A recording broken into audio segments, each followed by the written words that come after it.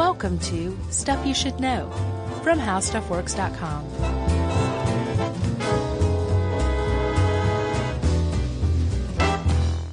Hey, and welcome to the podcast. I'm Josh Clark, and there's the chipper, cheery Charles W. Chuck Bryant. Howdy. And there's Jerry over there. Say hi, Jerry. No, wait. How are you doing, man? I'm well, sir. How are you? I'm pretty well myself. I'm feeling all right, feeling a little fit. Yeah? Yeah. A little sweaty, as you can tell, but I'm all right. It's gross. It is. I don't smell, do I? No. Okay, good. So, friends, listeners, countrymen, you're going to notice a little something different in this week's feed. Tomorrow, this bears a little explanation. We are dropping episodes 1 and 2 of my new movie interview show, Movie Crush. We're dropping those into the Stuff You Should Know feed. Something we've never done here at the network, but we're going to, I guess I'm the lab rat on this one. The guinea pig. The guinea pig? Sure. Yeah, I guess either one, right? The guinea pig doesn't die. The lab rat dies. Yeah, I guess so. Well, let's go with the guinea pig for sure then. All right. Well, either way, we are dropping those into the Stuff You Should Know feed, and we wanted to alert you. So when you saw these new things, you didn't rebel against us like everyone hated U2 when they delivered the world a free album. Right. Yeah. I mean, this is not just, it's not a U2 album. It's your new show. It's more important than any U2 album. Oh, well, you know, I appreciate that. Yeah. So yeah, that's why they're there. And episode 1 is, the great Janet Varney with, we talk about the movie Tron. Nice. And, that's the nature of the show is I talk to people about their favorite movie. And episode 2 is, Tig Notaro. Wow. Talking about the movie Mask. And that one is a very special episode. And I'll tease it with this. We recorded that interview or conversation rather seconds after she got the call that she was cancer free at the 5-year mark. Oh, wow. So, she started crying at the beginning and I didn't know what was going on. I gave her some time. I was freaking out and it turned out to be good news, but, and I explained that all at the onset of the episode, but it turned out to be a very special experience. Man, Chuck, you're like Barbara Walters. I didn't get it out of her. It was just weird timing. Yeah. But, anyway, those are in there and, it won't happen every week. But I would love for you to subscribe. Well, yeah, that's the way to get it, right? Yeah. Just subscribe anywhere you listen to podcasts. These are a couple of gifts, a little gems. That's right. And, appreciate your support on it. Yeah. Well, way to go, man. Congratulations. I speak for me and the rest of the world when I say we are looking forward to this. Thanks, dude. And, you know, I'm going to have you on as a guest. That's going to be very strange and awesome. Yeah, I think it'll be neat. I'll start crying too. Do you know what your favorite movie is that you would pick? I got a couple I think I could choose from. Sure. All right. Well, hold on to that then. Okay. And we'll just pick that up later. Okay. Well, congrats again, man. Thanks, pal. Shall we warm the globe? Yeah. All right. So, Chuck, I don't know if you've heard about this term recently, but it's been in the news lately. Global warming. Are you familiar? It does ring a bell. Okay. Well, just in case for those people who aren't aware of global warming is what we're talking about today. And, a lot of people confuse it or use it interchangeably with climate change. And it turns out that's not actually fully accurate. Global warming is a symptom of climate change as a whole. And climate change is a whole bunch of differences to the Earth's climate. We'll get into what climate is in a second. And one of those is global warming. Also things like extreme weather events, increased drought, increased temperatures, sea level rises. All these things put together, that's climate change, right? Or the result of climate change. And global warming is one of them. So global warming is climate change, but not all climate change is global warming. Right. I just wanted to make sure we got that out of the way to begin with. It's like the square rectangle thing, which I can still never keep straight. Well, and I think, the what? Like every square is not a rectangle, but every rectangle is square, or the reverse of that, whichever it is. I've never heard that before. What? I even aced geometry the second time I took it. Well, it was clearly a class that didn't care about squares. Yeah, I guess not. I mean, they always talked about rectangles, but squares were never brought up. Yeah, I think it's, I'm not going to dig myself a hole there. That's probably best. So, global warming, if you want just a kind of a straight up definition, is, the science community defines it as this, and they should know. Yeah. It's a significant increase in the, climatic temperature over a relatively short period of time as a result of, activities of humans. And by increase in short, we're talking like 1 degree Celsius in a couple of hundred years is global warming. Right, because the effects of climate are so pronounced on such a, like, with just small incremental changes. Oh yeah. That is climate change. Something that if you just look at it on paper, you're like, that's nothing. Who cares about 1 degree? Actually, the point of global warming is that when you have this increase in global temperatures, a whole basket of events starts to take place. That's climate change. Like, global warming is related to climate change, right? It can trigger other climate changes. That's right. And, you hear a lot of people you hear a lot of numbskulls talking about weather as if it is climate. Right. Like, a very harsh winter might come and they'll say, yeah, global warming, right. That's a great numbskull. It's not the same thing. Weather is local. It's short term. Climate is long term. It's not even like the weather over a period of a year or even a couple of years. We're talking about generally predictable average weather conditions in a region over a long, long period of time. So you can safely say in Green Bay, Wisconsin, it is cold in the wintertime. That is the climate of Green Bay and that Midwestern region as a whole. Right, but if it snows in February of, next year on a Tuesday, then that's just the weather. Yeah, or if it snows in Miami once, then that's not a refutation of what climate change means. That is a weird anomaly, and those happen. Yeah, and this is a Grabster and Strickland co-joint, by the way. So that's why heavy. It popped off the page, if you noticed.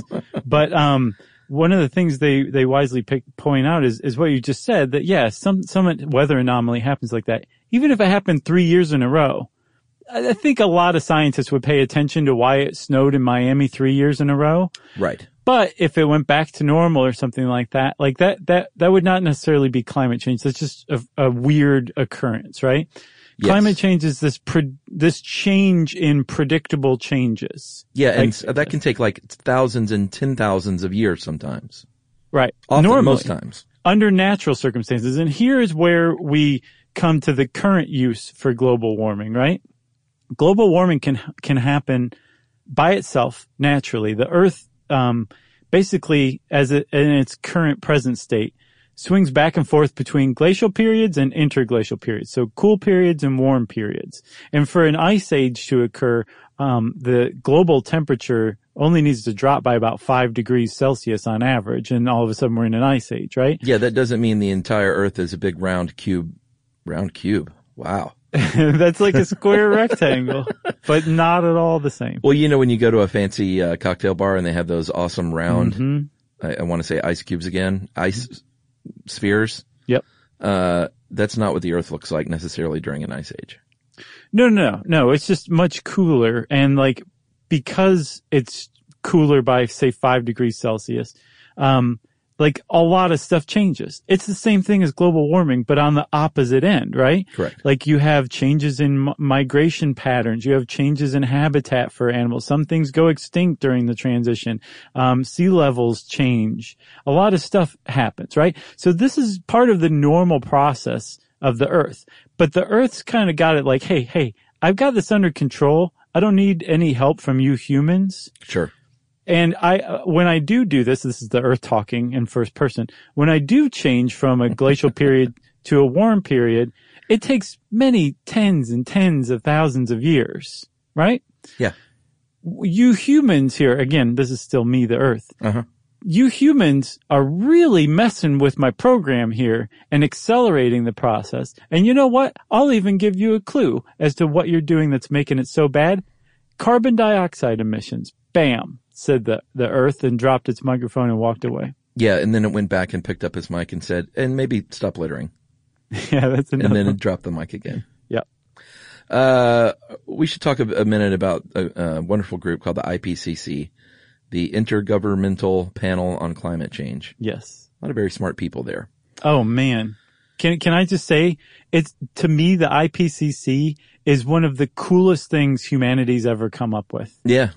Cause it's the world coming together saying, we got a real problem on our hands. Let's get our smartest people together and create a database here of good science. Yeah. And those people are specifically about 2,500, actually more, 2,500 scientists from around the world meeting together in places like Paris, because why not, right? Sure.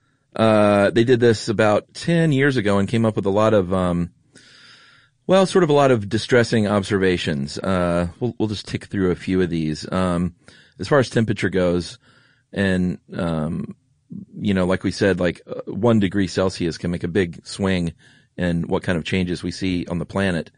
Between 1901 and 2000, the Earth warmed 0.6 degrees. So that's, if you adjust that to 1906 to 2006, it climbs up to 0.74 degrees. So about 3/4 of a degree in temperature rise during that 100-year period. Right. And That's a lot. it is a lot. And so a lot of people say, well, you guys just said the Earth tends to do this on its own. Maybe that's it. Well, actually, no, there's a lot of science that the IPCC has been able to come up with that shows pretty clearly that this is human caused stuff that's actually creating this increase in temperature. And again, it seems to come back to carbon dioxide. Yeah. Should we tick over a few of these other observations? Yeah, for sure. Let me see. Here's a good one. The ocean's temperature has increased to at least depths of almost 10,000 feet down. The ocean's temperature has increased. Yep. Not a good thing, because that's how, what glaciers tend to melt is from underneath. That's right. What else, Chuck? Westerly winds have been growing stronger. Yep. Droughts have become more intense, have lasted longer, covered bigger swaths of land. What else here? Precipitation has increased in the Eastern Americas, Northern Europe, parts of Asia. But it's decreased elsewhere. Yeah, and we'll get into this a little bit. A little bit of global warming can mean longer growing and better growing seasons in some parts of the world, but devastating to other parts of the world. Exactly. I guess I let the cat out of the bag there, but we'll go over that again later. And how about this one? The warming trend of the last 50 years is about double of the last 100 years. So what that means is the rate is increasing. The rate of warming is increasing. Yeah, actually, so I think the IPCC has determined that each of the past 40 years has been warmer than the average temperature of the 20th century, and that 2016 was the hottest year on record, and the 12 warmest years on record have occurred since 1998. Dude, you should see we'll get into it. Some of the charts that you can find. And again, if you're even remotely interested in this, just go look up the IPCC's stuff. Yeah. And some of it, you have to be a climatologist to understand what in the name of God they're talking about. But other stuff, especially if you read executive summaries of studies and reports and stuff. Yeah. That's meant for a non-scientist, specifically often policymakers, to read and understand, right? So the average person can understand that.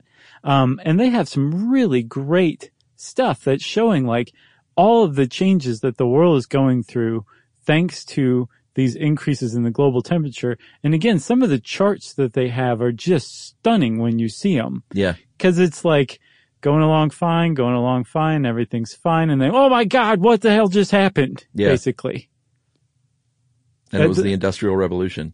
It was, but also one of the things that they found recently, especially in the last 3-4 years, I believe, is that I think you were saying, the increase in global temperatures, but also again, the increase in carbon dioxide, has really shot up over the last 50 years.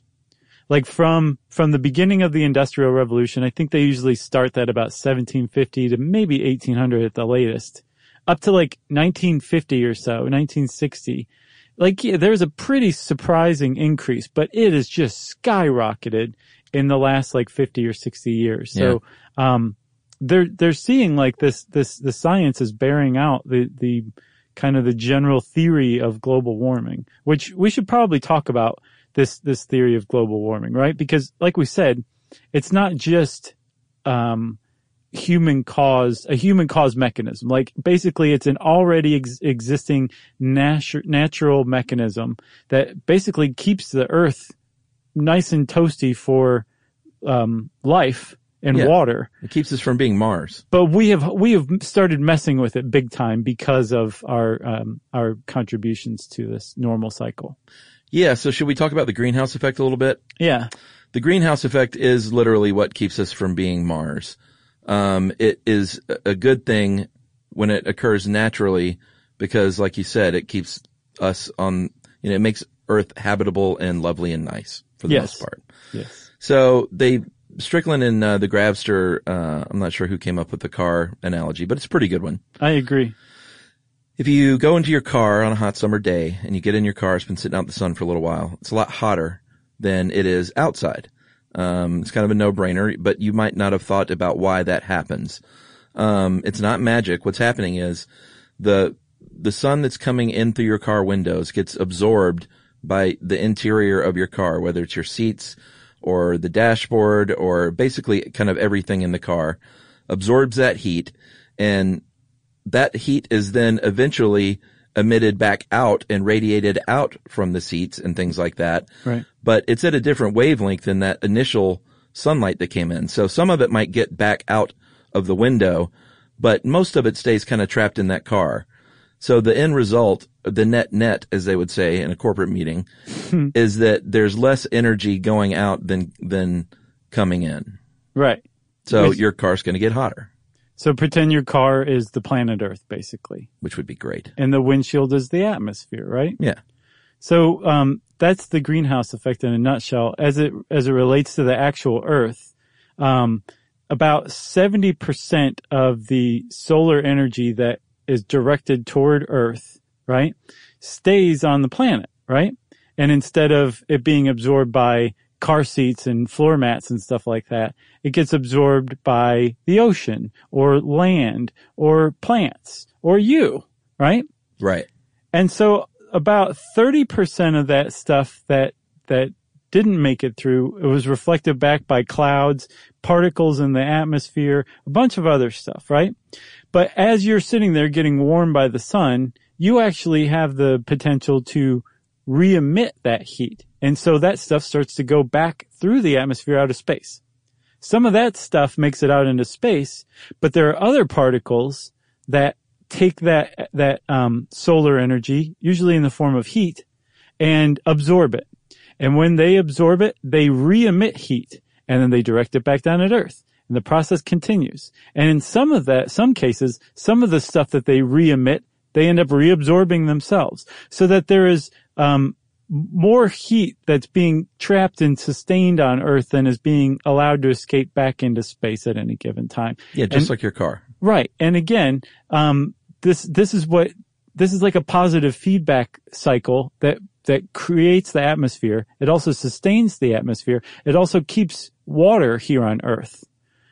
Because water tends to heat up and rise, but then it will cool off in the atmosphere and fall back down as precipitation.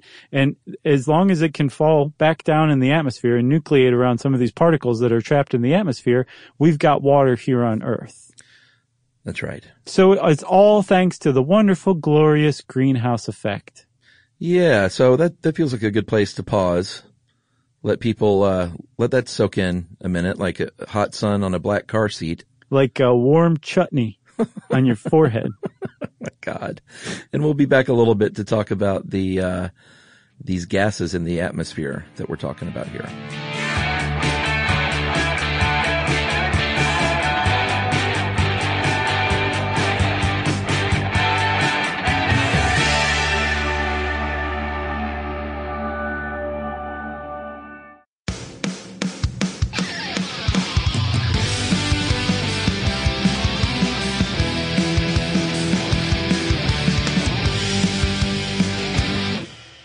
All right.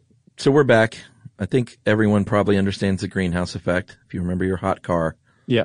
it's kind of a nice, easy way to think about it. Sure. So when you were explaining the more, like the Earth's version of that with, getting absorbed, hitting things in the atmosphere, we're talking largely about three things. Carbon dioxide, methane gas, actually four things, nitrous oxide, and water vapor. And there are a lot of others, but as far Sure. as like stuff that really has the biggest impact on global warming, it's these guys. Yeah, so we'll start with CO2 because that's the one you hear about most often, carbon emissions. Gets all the glory in the headlines these days. CO2 is colorless. It's gas. It is a byproduct of, the combustion of organic stuff. And it makes up a very small part of the Earth's atmosphere, 0.04%. And most of it that's up there has been there for a long, long time. It's from, volcanic activity. However, we are pumping lots and lots of CO2, additional CO2. And remember, there's a delicate balance going on up there as it is. Right. So, like you said, Mother Earth doesn't need us adding to this, and we have been adding CO2 like it's gangbusters. Yeah. So like that you remember when I was talking about how water turns into vapor and rises and then falls back down? That's the rain cycle. There's also a carbon cycle where carbon molecules just kind of go back and forth between the atmosphere and the Earth. And apparently every year, 230 gigatons of carbon are released into the atmosphere from the Earth, from plants, from rocks, from us. And then about the same amount, another 230 gigatons comes back down and is locked into Earth from the atmosphere, right? And it's, like you said, Chuck, like a pretty nice balance. The Earth has got this. Please don't mess with it. But when we take carbon and unlock it from these carbon sinks, like, we bust up rocks in mining operations. We burn fossil fuels that have carbon locked into them. We cut down trees and burn those things as fuel. That releases more carbon and it messes up that delicate, pretty much even exchange between the atmosphere and the Earth. Yeah, and that's a big problem because carbon has a knack for absorbing infrared radiation. So that energy that escapes the atmosphere, that's the form that it comes in. Mm-hmm. So all this extra CO2 means basically, like your car, just an overall increase in temperature. Right. And so not only does it absorb infrared heat and hang on to it, there's a lot of it.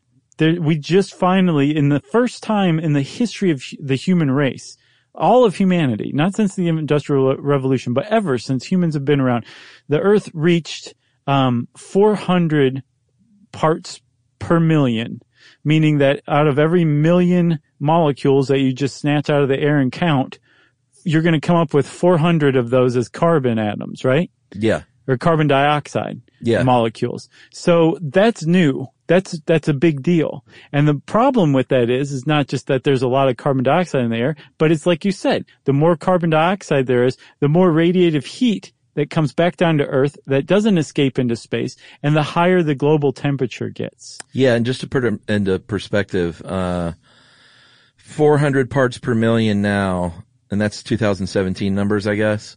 I think in 2015 we hit 400, and we're up to like 404 now.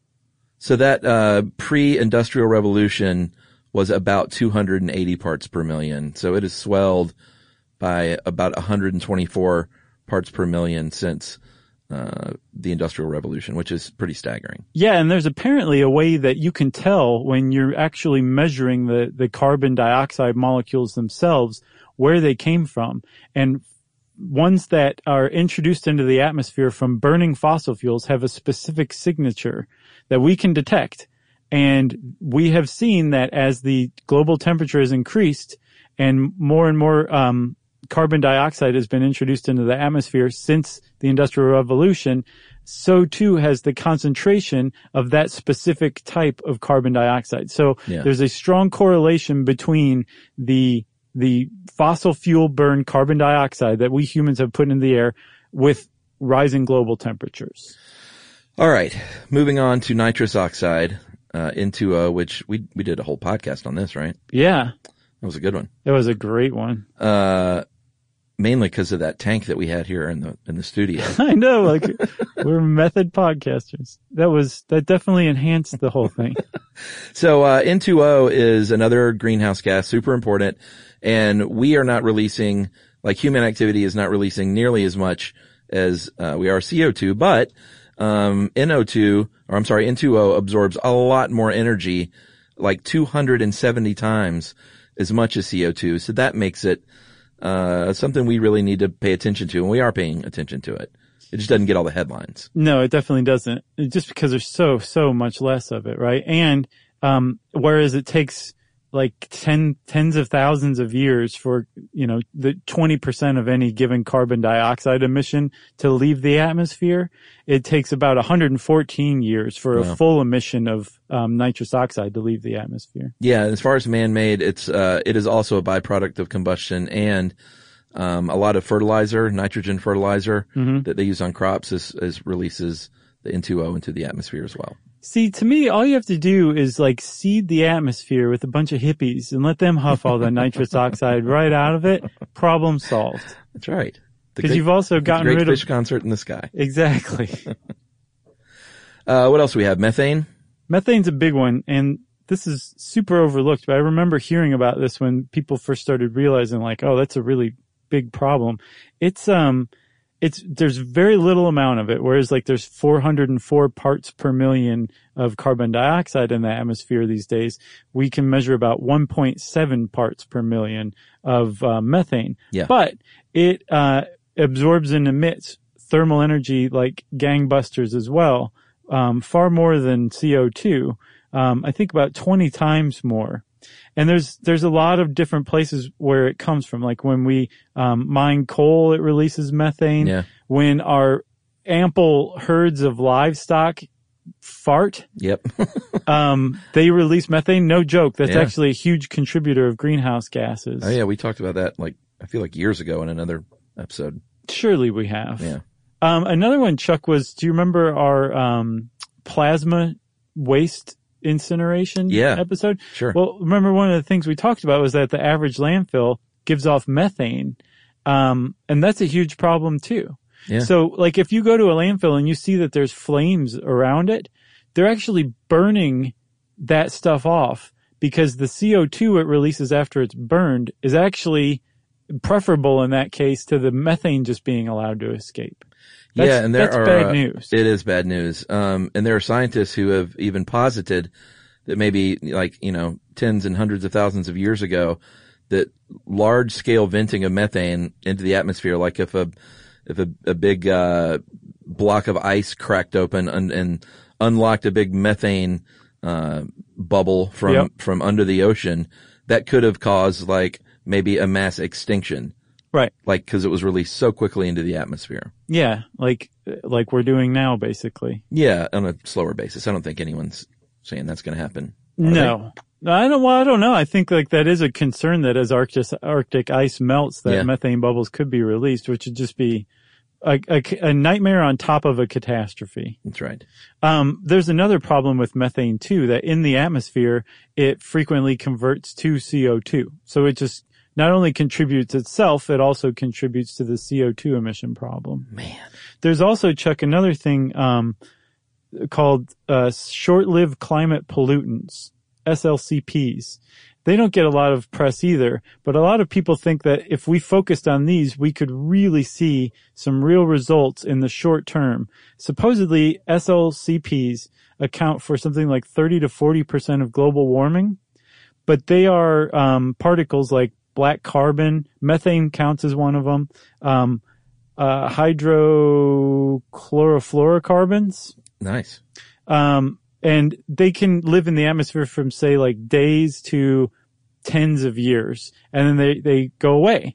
And if we really cut down on some of those emissions, we would see the effects of that very quickly. Wow. Yeah.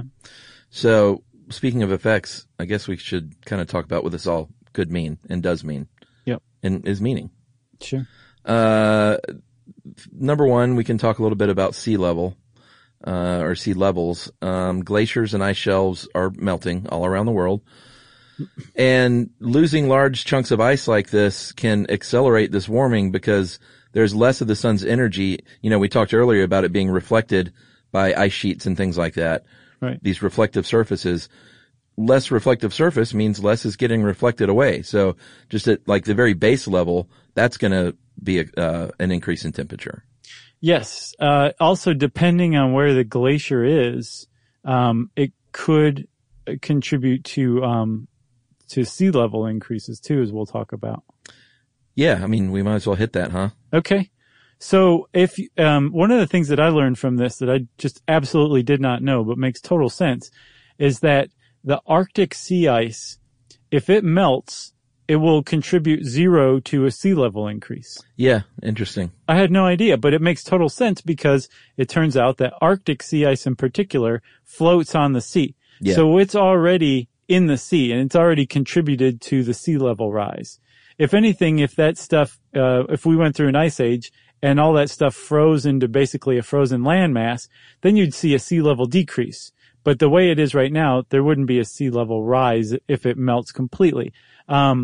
There are other places around Earth where the glaciers and ice caps are basically land masses. And if they did melt, then you would see a sea level rise just from that melted water, right? Yeah. I mean, we're talking about Antarctica there, and the likelihood of Antarctica thawing out is not great, which is good. Well, not all of it, but there's certainly parts of it could. Yeah, for sure. And then same with Greenland too. Well, yeah, Greenland's a problem because it is much closer to the equator. So temperatures are higher there anyway. It's not like negative 37 degrees on average like it is in Antarctica. Right. So I feel like I have to say that so specifically. Antarctica. The Arctica, yeah. And the other problem too with this loss of ice, like people might say like, no, it's crazy. Like I see plenty of glaciers there still. But if every season a little more melts off than is replenished by snowfall in the winter, you have a net loss of ice. And then over time, if you look at it on a scale of a decade or 2 decades or 3 decades, that's a substantial amount of lost ice. And that is what increases the sea level. That leads to sea level rise. Yeah. So as far as the IPCC is concerned, they estimate that sea levels rose about a little over 6.5 inches in the 20th century. Doesn't sound like much, but it is a lot. Like sea level rise in low-lying coastal areas can mean pretty bad flooding at just mere inches. Right. They propose that if things continue to go this way, they could rise by as much as 22 inches, almost 2 feet by the year of 2100. And brother, if that happens, we're going to have to redraw the world map. That's true. I was looking, I was like, how high is Miami Beach? Miami Beach is apparently just under 4 feet above sea level. Yeah. New Orleans is, like 0 feet. I think it's maybe at 2 feet, basically. Yeah. There's a lot of coastal cities. Singapore, I think, Copenhagen, they're all like very close to sea level or just slightly above sea level. And so, yeah, 2 feet rise. I know the Maldives is frequently mentioned as like being under real threat from sea level rise. But even if you don't necessarily live in a coastal area that's 2 feet, just 2 feet above sea level, consider this. If the sea level rose just 6 inches, like they were saying, that means that when you have extreme weather events, which go hand in hand with global warming and are part of climate change, where it rains really hard and there's more major flooding than before, then it's already working with an extra 6 inches than any flood that you've been used to before. Right. So the floods are much more extensive. And that's a really good example of how interconnected the global climate system is, where if one thing gets messed up a little bit, it has all these other widespread effects around the world and on regions too.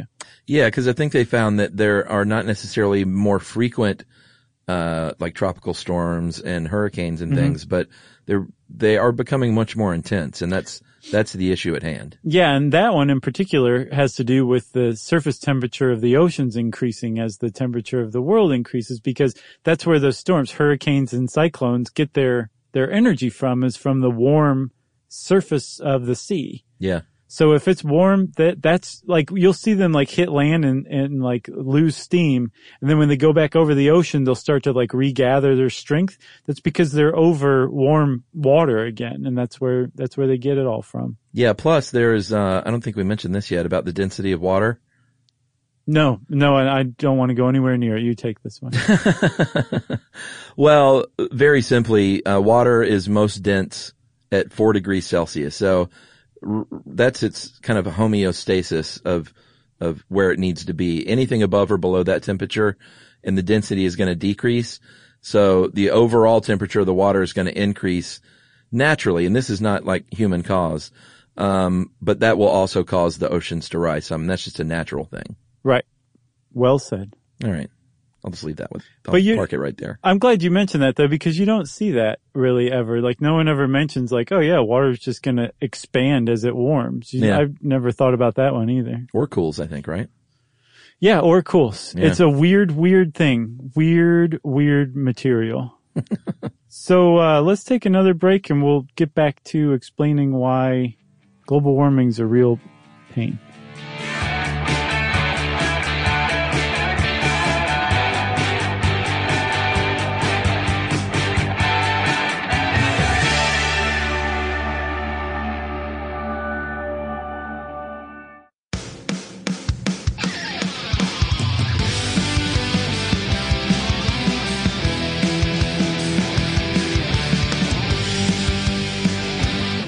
All right, Chuck. So we talked about the ice caps melting. We talked about glaciers melting. We talked about sea level rise. Correct.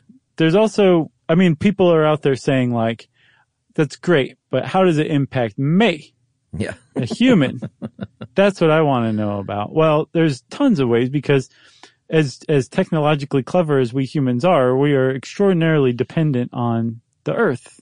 So as this climate change happens due to global warming, we're going to see all sorts of problems, and we already are starting to see problems. Yeah, so we did mention earlier that if you live in a temperate area, if you got like 4 kind of lovely seasons, like let's say Atlanta, Georgia, for instance, you may have a longer growing season. You might have a bit more rain.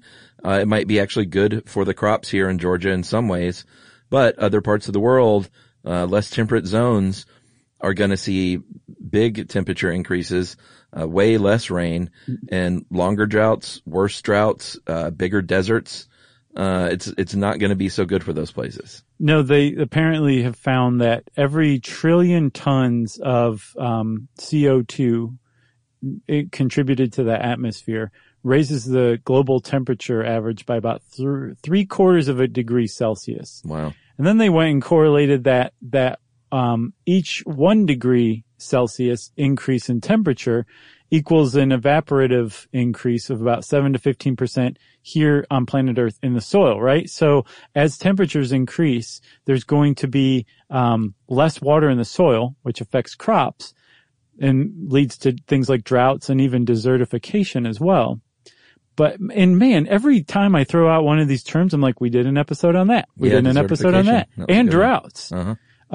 Yeah. We've been dancing around this one for a while. We have. I'm glad we finally tackled it, man. Agreed. You're doing great, by the way.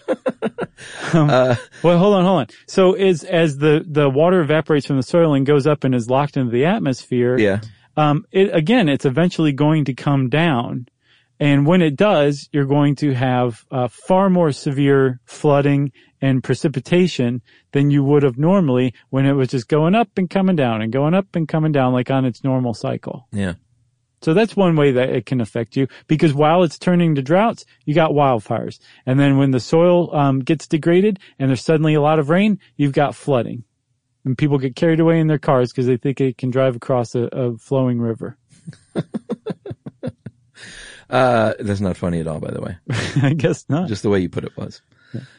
So one of the other devastating effects, and this one is, kind of tougher to predict because haven't really seen what can happen with our living human eyeballs, but ecosystems. And I think did we do on ecosystems as a whole, or just have we talked about it forever and everything? I think it's just popped up in so many of them. It seems like it. Yeah, we definitely covered coral reefs and things like that. We're talking about living ecosystems, and we all know they're very delicate, and the delicate balance of the ecosystem is what makes it worse. And we've talked ad nauseum over the past 9 years about how just little things can happen in an ecosystem that will create this chain reaction. Mm-hmm. It's all interconnected, and we don't know what might happen in terms of global warming in our living ecosystem.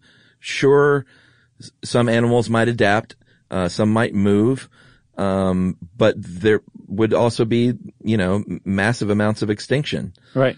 Coral reefs are already dying. We're seeing that with our eyeballs. Yep. Forests are dying off and turning to grassland. And it's not just like, oh, well, there they go. Now we have grassland instead of a forest. Let's make some hula skirts. Yeah. Again, it's that domino effect that we're going to see. It's just no one knows what it's going to mean in the end. It's really troubling. Yeah. And I was like, well, how are ecosystems interconnected? I know they are, but how? So I looked up a good example and found salmon. So salmon are born in like little streams, and they end up like traveling down into bigger streams and eventually rivers and then estuaries, and then they actually go and mature out in the ocean, which I hadn't really thought of. And then when it's time for them to go breed, they swim back upstream, back into the rivers, back into the streams themselves. Actually, they go back to where they were born to breed and then die. And as they're doing it, they're basically acting as nutrient transport systems between all these different ecosystems each step of the way. Yeah, it's like a seed being scattered in the wind. Yeah, very much so, but a seed that can actually come back home and bring all the nutrients that it gathered like out in the ocean back into its home ecosystem where it was born. Yeah. So it's pretty interesting. And I mean, like, that's just a great example. It's just salmon, So yeah, the ecosystems are very much connected. So if something happens with one, it's going to have an effect on all the other ones. And like you said, some things will survive, some things won't. But the thing that I think most of us here on Earth are agreeing to agree about is we should probably do something to stop those extinctions as best we can, even if we'll probably survive, Yeah. And, this is a very USA-centric show for the most part, because that's where we're based. We try to think outside that box as much as we can. And in the case of global warming, it is the poorest nations of the world are the ones that are going to be hit the hardest. They're the ones a lot of times in the less temperate zones that are going to be hit with more devastating crop loss. But crop loss is going to be a big deal all over the world. It already is. There's something called the Carnegie Institution that estimates about $5 billion in crop losses per year due to global warming is already going on right now. And farmers are seeing a decrease of about 40 million metric tons of wheat, barley, corn, other cereal grains every year. So just 1 degree Fahrenheit, an average temperature of an increase, could result in 3 to 5% drop in crop yields. Right. So it's a global issue. Sure, some of the poorest nations might be affected earliest and the worst, but it is going to touch every nation. It definitely will. And it doesn't necessarily have to just be the poorest nations. It can be the poorest people of rich nations. Well, yeah, true. And it can be people who are very rich who end up living in areas that are hit, like Houston saw a lot of increase in waterborne illnesses because of the flooding from Hurricane Harvey. That's something that they otherwise wouldn't have had to have dealt with. Yeah. There's like that whole crop loss thing and starvation that it leads to. Like, there's a lot of ways people can be affected. And just like salmon, like we're connected to other people as well, even if they're on the other side of the world and, we're not really talking to them or don't really know them personally.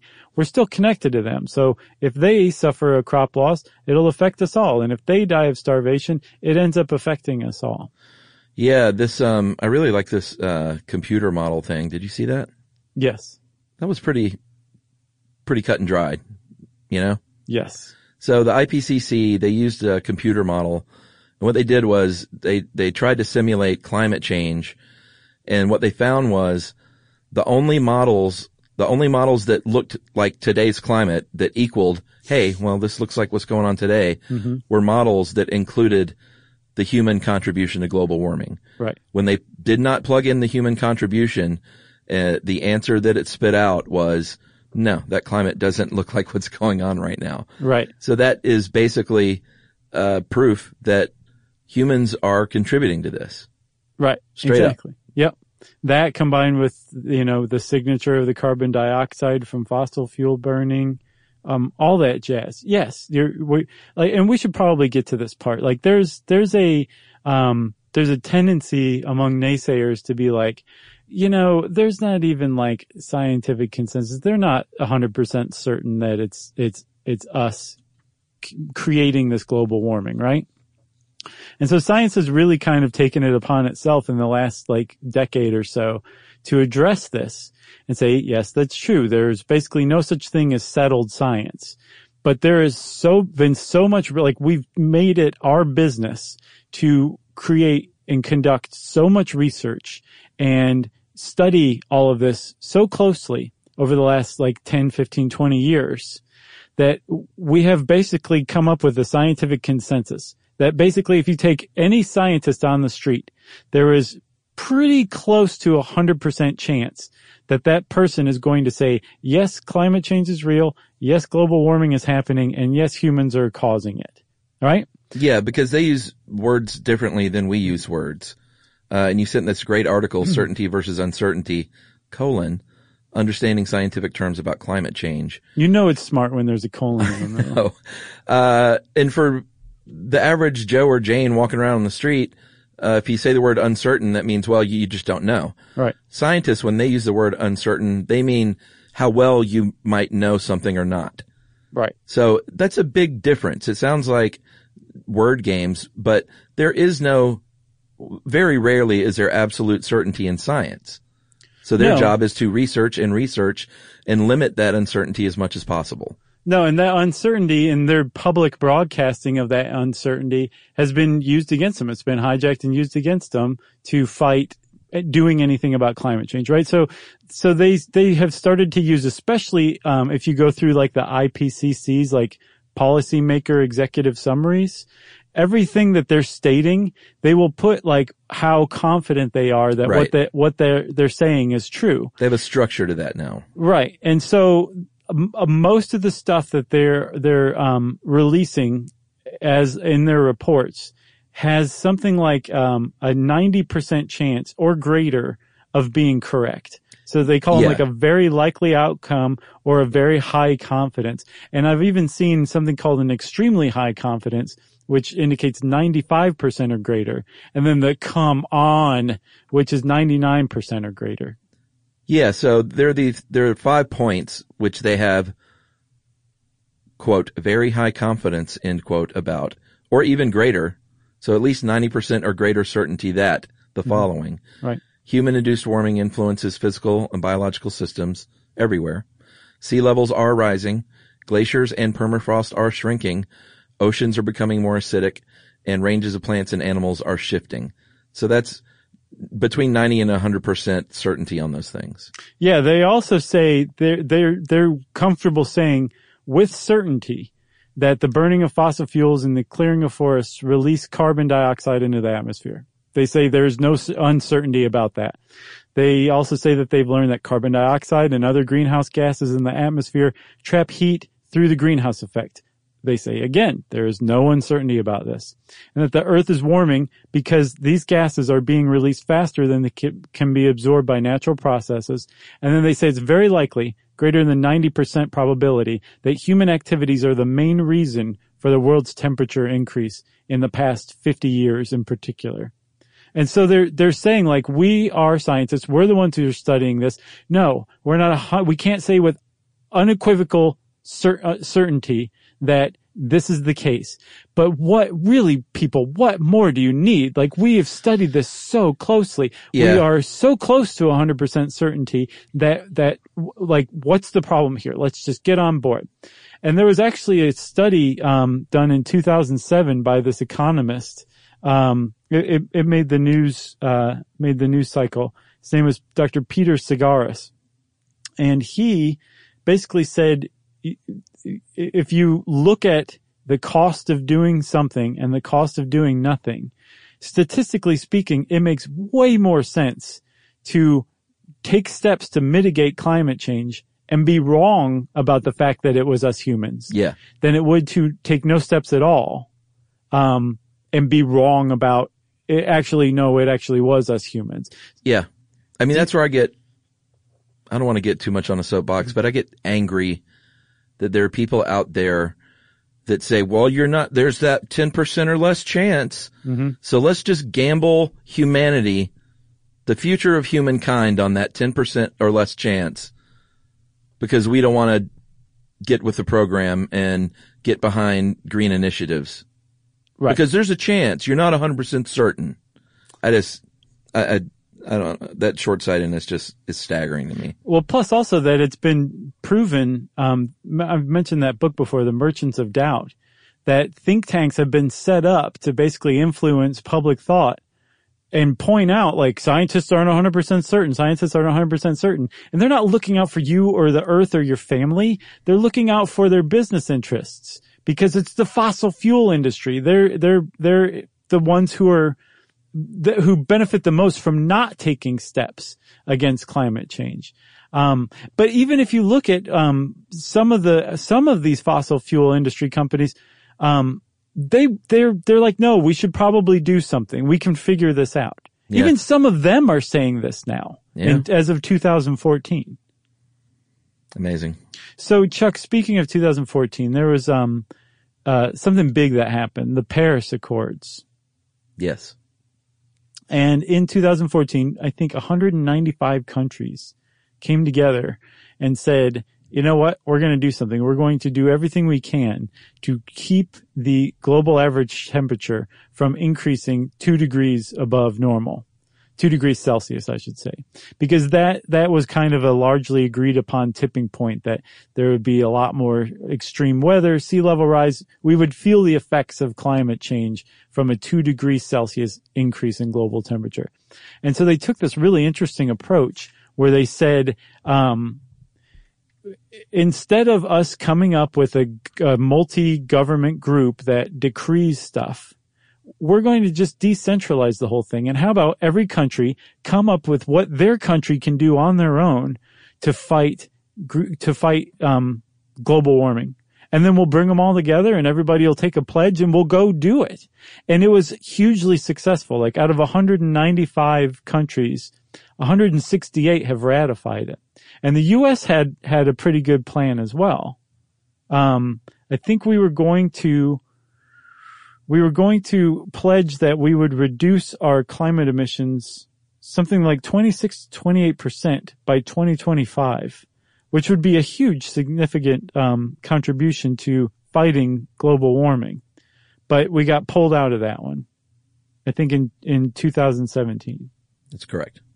So now the rest of the world seems to be carrying on without us, fighting climate change through their own decentralized plans. But that's where the United States stands right now. We have said we're not going to be taking part in that.